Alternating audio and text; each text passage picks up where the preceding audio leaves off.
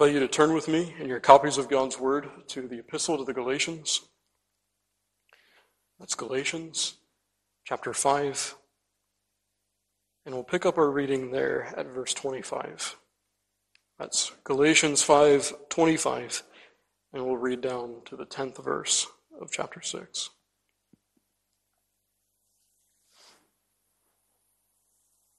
And beloved, once more hear the inerrant, the infallible, the holy word of the holy God. If we live in the Spirit, let us also walk in the Spirit. Let us not be desirous of vainglory, provoking one another, envying one another. Brethren, if a man be overtaken in a fault, ye which are spiritual, restore such an one in the spirit of meekness, considering thyself, lest thou also be tempted. Bear ye one another's burdens, and so fulfill the law of Christ. For if a man think himself to be something, when he is nothing, he deceiveth himself. But let every man prove his own work, and then shall he have rejoicing in himself alone, and not in another. For every man shall bear his own burden. Let him that is taught in the word communicate unto him that teacheth in all good things. Be not deceived. God is not mocked. For whatsoever a man soweth, that shall he also reap. For he that soweth to his flesh shall of his flesh reap corruption. But he that soweth to the Spirit shall of the Spirit reap life everlasting. And let us not be weary in well-doing, for in due season we shall reap, if we faint not. As we have therefore opportunity, let us do good unto all men, especially unto them who are of the household of faith. Let's far the reading of God's holy word. May he bless us richly under it this evening. I suppose these 10 verses of Galatians 6 are numbered among one of the most familiar components of this epistle, especially verses 8 and following. And in many ways, beloved, as you could probably guess, every line is itself a series of sermons.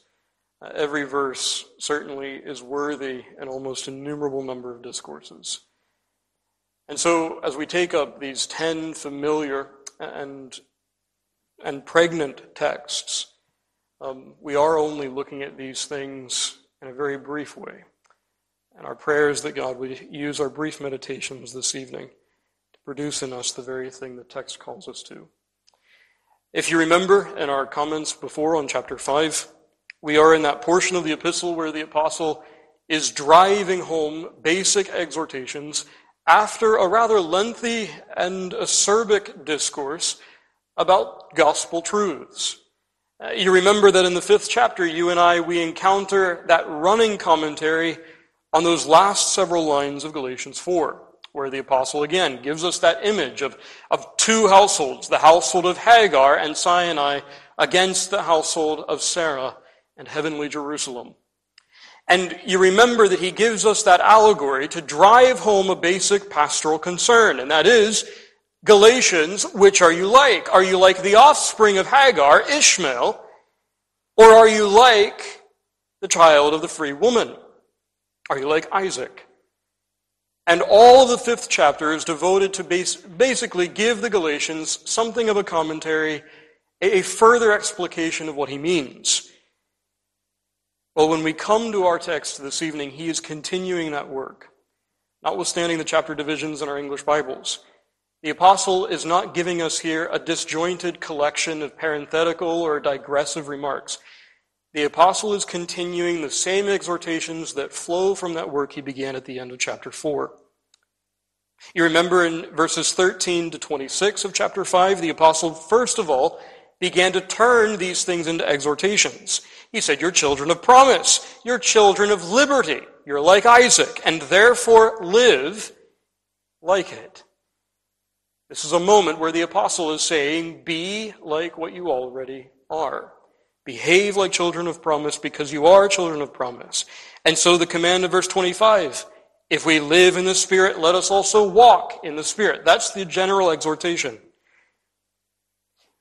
The exhortation is to walk in true holiness. And if you remember our comments from the last portion of this 5th chapter, you remember that there's only one way to walk, as the apostle here commands. In other words, there's only one way that produces true holiness. The legalist can produce only the works of the flesh. But he who has laid hold of Jesus Christ by faith, and he only, is made truly holy. It is a call, in other words, to live by faith upon the Lord Jesus Christ, and so walk holily before the Lord. All of that, beloved, I suppose you and I understand, at least in an abstract level. But in our text, the apostle really anticipates a very natural question.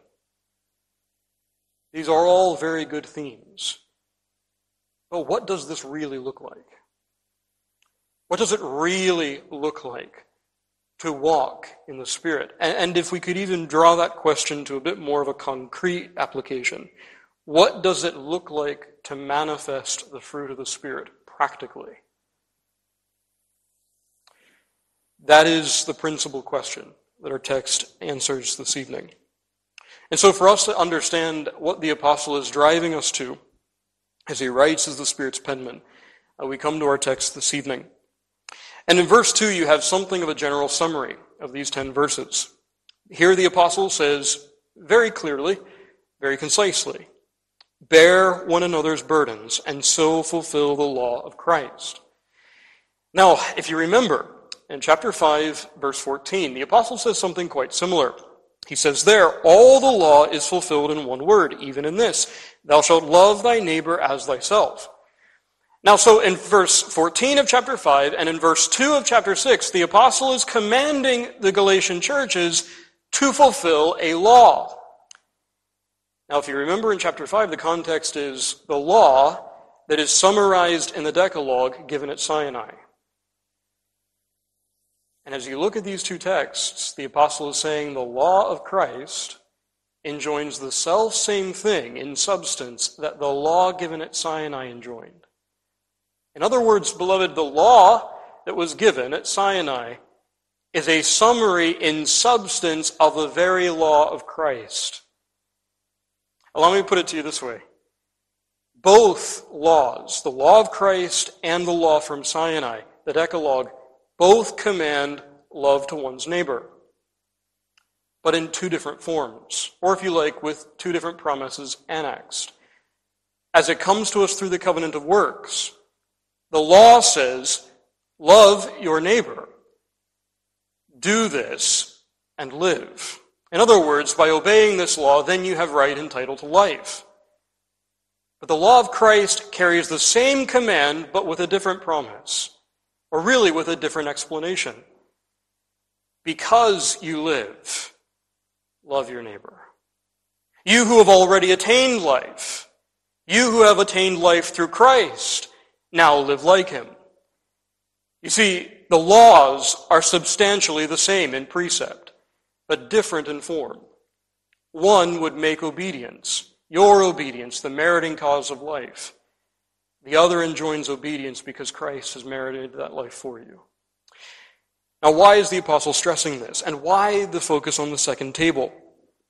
Why not address the entirety of our duty to God? Well, of course, the apostle here is driving home that same pastoral question he began with.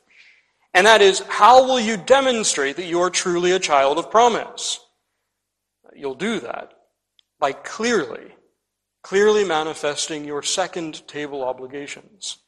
Again, as James writes, that is pure religion, undefiled, something that is evidence of the sincerity of your faith to the world, and by extension, a confirmation of the power of the gospel, that it indeed makes men holy. And so the apostle here is saying, you are to walk holily. You are to live as those who keep the law of Christ. Now we could stop there, I suppose, but I want to draw your attention to verse 10. The last portion of our text. Here the scriptures read, "As we have therefore opportunity, let us do good unto all men." There's a summary of what he began in verse 2. Do good unto all men, but then note this, "especially unto them who are of the household of faith." Now, first of all, friend, we understand the apostle is making a distinction. He's making a distinction between the world, here designated all men, and the church, which quite notably he calls the household of faith. Now, we know what he means. But can I direct your attention just for a moment to that striking name he gives the church here? He calls her the household of faith. Why is that staggering? Well, it's staggering because if you think of what the apostle is doing up to this point, he's talking to children of promise. In other words, he's talking to the children of Sarah, who are so by faith, to the household of promise. And again, if we're paying attention at all to the epistle, when he says we are the household of faith, if we are a home, as it were, in the allegory, we are of faith as opposed to works. Everything in the epistle, every time you encounter the words of faith in this epistle, you understand the apostle is setting that in stark contrast to being of works. And so how is he calling the church of God? He's saying that they are the household, that is, the children of promise, who are so by faith. If I can draw this even more to something of an application, the apostle is enjoining these Galatians to be the opposite of Ishmael. Ishmael was in the household, but he persecuted the children of promise. Note that the command here is inverted. Do good unto all men, but especially to the children of promise. We'll come back to that in just a moment. But the apostle is driving home this general idea that if you are the children of promise, you are to act like it. You are not to be like Ishmael, you're to be like Isaac. Now, beloved, as we look at this text, the apostle is obviously stating very clearly, and this could very well be our theme, that you and I, we must strive to live graciously. We must strive to live like children of promise. But if I can take you back to the question I asked just a few moments ago, that very practical question of what does that look like? Well then, friend, I think the text answers that in three ways. We are to live graciously, and what that means is we are to live in meekness, we are to be engaged in ministry, and we are to be mindful. And so I want us to focus on that just briefly this evening. First of all, the meekness that belongs to this gracious living, this living as children of promise. In verse 1, he begins with a command. He says, "Ye which are spiritual, restore such an one in the spirit of meekness." Now, beloved, before we go any further, this word spiritual is a very important word and often misunderstood. When the world hears the word spiritual, and often when we hear the word spiritual, we think of something of a mystic. If somebody describes themselves as a spiritual person, what they mean is they think about things that are not physical. But that's not at all the New Testament usage of the word. Never could you translate the word spiritual so in our scriptures. The word in the original literally translated means spirit-filled, always and only. And so the apostle is saying, you who are filled with the Spirit of God, you are to restore such an one in the spirit of meekness. If you are, then do thus. Now that's the command. But that's not all the apostle gives us. In that first verse, he also gives us the reason behind it. Considering thyself, lest thou also be tempted. There's the reason. And friend, there are two ways I want us to look at that very briefly this evening. The one way is to look at it linearly. In other words, what the apostle is doing is he's saying, you who are spirit-filled people, you are also self-conscious. You know that you're weak. You've considered yourself, and you know that you too could fall. Therefore, restore such an one in the spirit of meekness. That's one way, but friend, we can also reverse it. This can also be something of an evidence of somebody who's spirit-filled. if you restore such an one, or carry yourself to a brother in meekness, because you have considered yourself rightly, this is evidence that you are indeed filled with the Spirit of God. In the Apostles' argument, you can read it both ways, and you should. You see, what this text is calling us to here is a kind of meekness that leads us to live mercifully and sensibly dependent upon God's grace. And friend, I just want to make a brief comparison under this point. So much more could be said, but think just for a moment about the Galatian problem. As we've looked at the difficulties in these churches, time and again we're confronted with the Judaizer, the legalist. And the legalist comes to the churches in Galatia with a very high view of themselves. And this induces them to austerity, to an uncharitable disposition toward Paul, and to a kind of harshness that is absolutely opposite of that of the apostle. But I want you to notice where that flows from. They thought highly of themselves, and therefore they dealt uncharitably. The apostle is inverting the whole thing. The Christian is to be self-conscious, and in such a way that produces meekness and charity. You see how the two are absolute opposites. The legalist in the book of Galatians is thus, he says, they zealously affect you, but not well. Yea, they would exclude you, that ye might affect them. In other words, they come with all of their trappings and all the veneer of their piety, boasting in themselves, even to the detriment and hurt of the Galatians. Such is their austerity. Legalism produces an uncharitable disposition. But what of the apostle?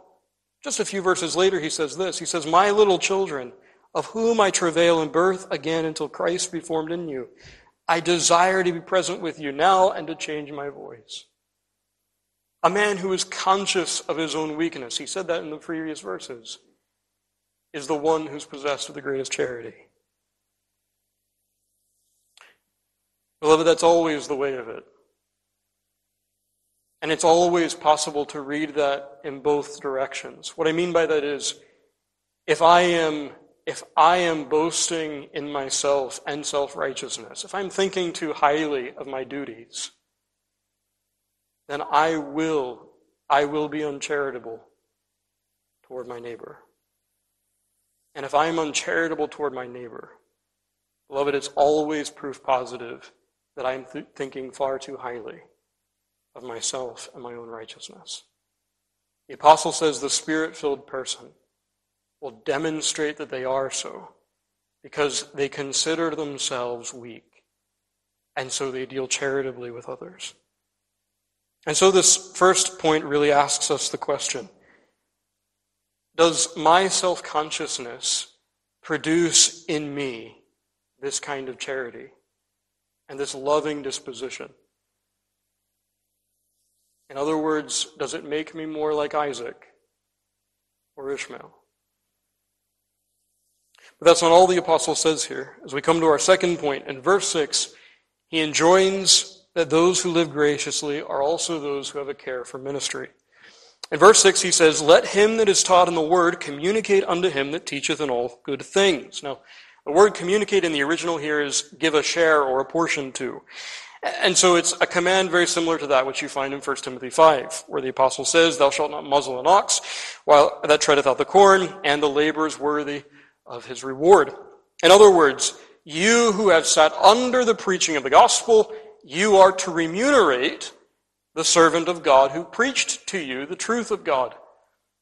That's a very simple command. It's very straightforward. But if I can press a little bit further this evening, why does that show up in this text?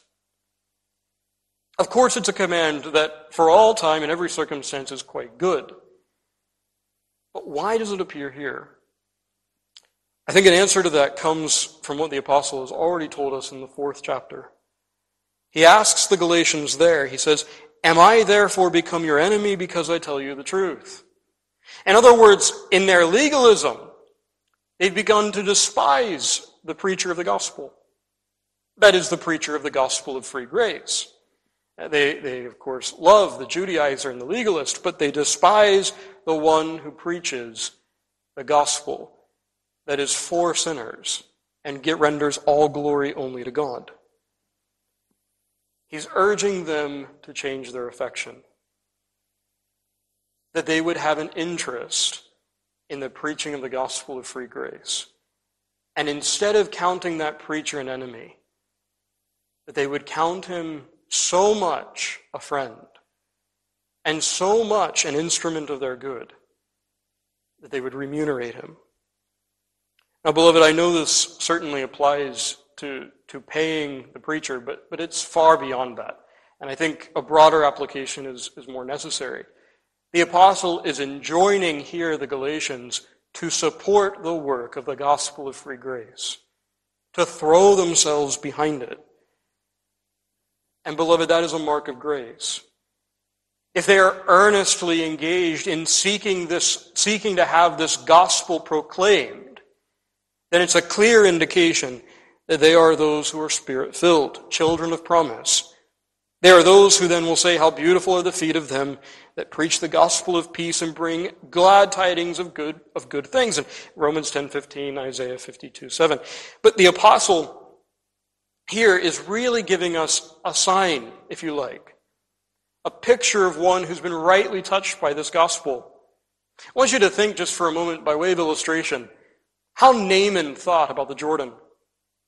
You remember he thought it was a contemptible stream compared to all of those that he knew from home. He thought it was a small thing. But did he think it was a small thing once he found it was an instrument to his healing? Well, no. You see, beloved, that is how the believer looks at kingdom work. When the Christian recognizes that the ministry of the gospel in all of its various forms and works, when that has been an instrument to their soul's good by drawing them to free grace, they won't despise it even if, as it did to the Galatians, come in the form of the Apostle Paul, weak and trembling. They will rejoice and they'll submit so as to support the work of the kingdom.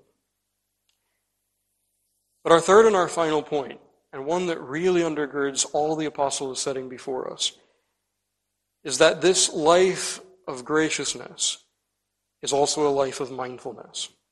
Now, again, verse 7 is perhaps the most familiar part of this text to us, and that it is simply the words, "Be not deceived, God is not mocked." And I want you to notice two things. I want you to notice, first of all, that's an exhortation. Do not be deceived. That is a command. But I also want you to recognize that this is quite general. He's not just referring to verse 6, where we have the remuneration of the gospel ministry. He has in view the idea, all of those things by which God could be mocked. The Galatians are to remember. They are to consider themselves, to keep themselves from deception. And so in the 8th verse, he elaborates. He says, "He that soweth to his flesh shall of the flesh reap corruption, but he that soweth to the Spirit shall of the Spirit reap life everlasting." And so the image is that of a farmer with two fields. There is the field of the flesh, and then there's the field of the Spirit. And this farmer sows either to the field of the flesh and reaps its harvest, or he sows to the Spirit and reaps his. Now, friend, what is the field of flesh? Well, if you look at chapter 5, verses 19 and following, you'll find a list of the works of the flesh. And you'll notice that list includes things like adultery, fornication, uncleanness, lasciviousness, and also things like idolatry, hatred, wrath, heresies. In other words, beloved, the works of the flesh are both those things that are external, those gross and enormous sins that is open to all the world, as well as those sins that are only known to the heart. And so to sow to the flesh is to give oneself to those things. But it's not just that. Beloved, if we've been paying attention to what the apostle is saying to us in this 6th chapter, it's far more expansive. In verse 6, he is speaking about an interest, taking an interest in the work of the kingdom. And so the implication is that it is sowing to one's flesh as well, to not give to the work of the gospel. And we can go even a step further. As you remember, verse 10 concludes with a very general statement. It is also sowing to the flesh not to do good unto all men. In other words, sowing to the flesh involves sins of commission and omission. It involves those enormous sins that are given to us in chapter 5, as well as that selfishness that would lead us to have an uncharitable disposition to our brother, or would lead us to think other things are more important than the work of the gospel. All of those are sowing to the flesh. And so what is it to sow into the Spirit? Again, if we've been looking at the epistle carefully, we recognize that to live in the Spirit is to live graciously. That is not only to live with certain dispositions, but to live in such a way that you are living out of the work of Christ by faith. In other words, you're not just doing things. That's not what it means to live in the Spirit. You're engaged in religious duty from an evangelical principle. In other words, you are working to God, living to God, because of your life in Christ. Because He has merited life for you, you live. That's what it means to sow in the Spirit. Now, there's a parallel text in our own passage to these very familiar verses. And it's verses 4 and 5. So let me just take you back just for a moment. And I want you to note the parallels and ideas. In verses 4 and 5, the text reads, "Let every man prove his own work, and then shall he have rejoicing in himself alone, and not in another. For every man shall bear his own burden." The word burden in this text, in the 5th verse here, is not the same word burden that's given to us in verse 2. Our translators didn't distinguish, but in the Greek they are distinguishable. The word burden in verse 5 is the idea of verdict. Every man shall bear their own verdict. In other words, every man's work will be tried, and every man must bear, however that trial concludes. If you hold those two texts together, verses 7 and 8 and verses 4 and 5, there are a couple of things that come to us. First of all, the calling here is to try our works, to see whether we are planting in the field of flesh or planting in the field of spirit. This is the time to try those works. That's the command of verses 4 and 5. And why are we to try those works? Well, verses 7 and 8 remind us that there will be a final arbitration, a final trial. There's to be a trial now, a proving of your works now, because there is coming a time where those things will be finally determined. Now, friend, as we close this evening, I want you to notice here that the command then for the believer is to live carefully and watchfully, to prove your own works now, and to do so mindful of the judgment that is to come. And I also want you to notice, beloved, that there is perhaps a sense in this text that we can often overlook. In this text, the apostle says there's no neutrality. You're to prove your works, and you're to know that there's a coming judgment because there is no neutral ground. In other words, everybody sows. The question is just in which field are you sowing?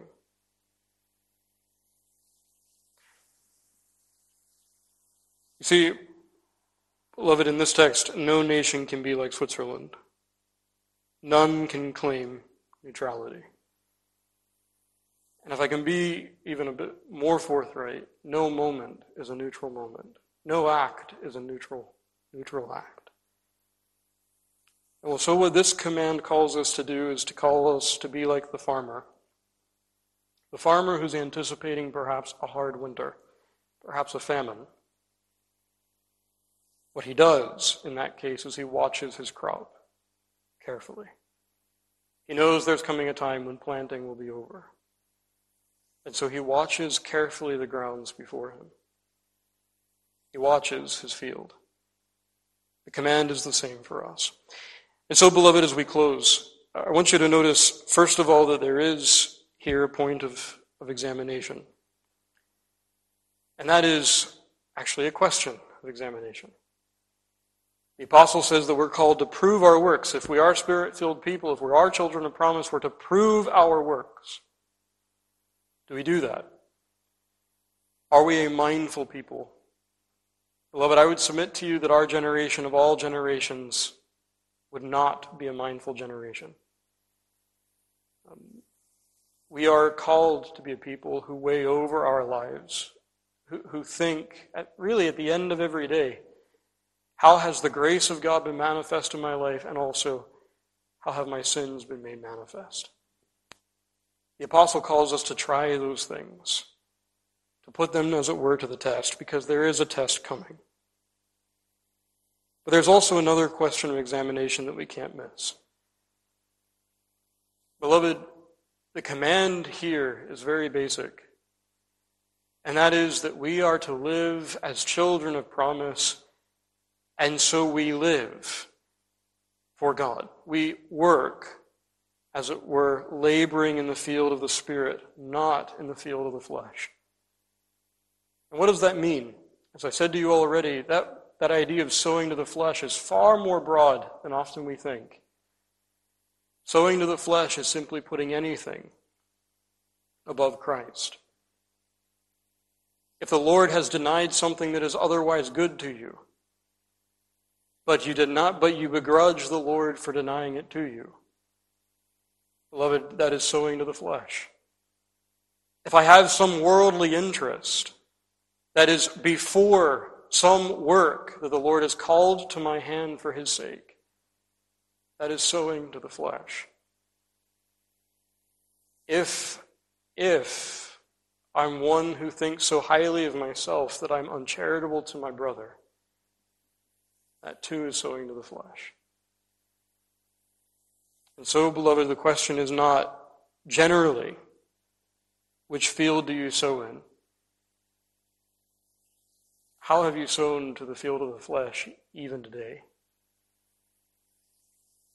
But there is comfort in this passage that we can't miss either. I want you to notice that as you look at verse 4, he says that those who prove their own work and who have cause for rejoicing will rejoice in themselves. Now, what does he mean by that? He doesn't mean that the motions of grace or the acts of faith that he finds in himself are meritorious, that they can stand of themselves, and therefore the man can be proud of any work that he does. That's not at all what the apostle means. The idea is that as he sees the motions of grace in the soul, he rejoices in that work for Christ's sake.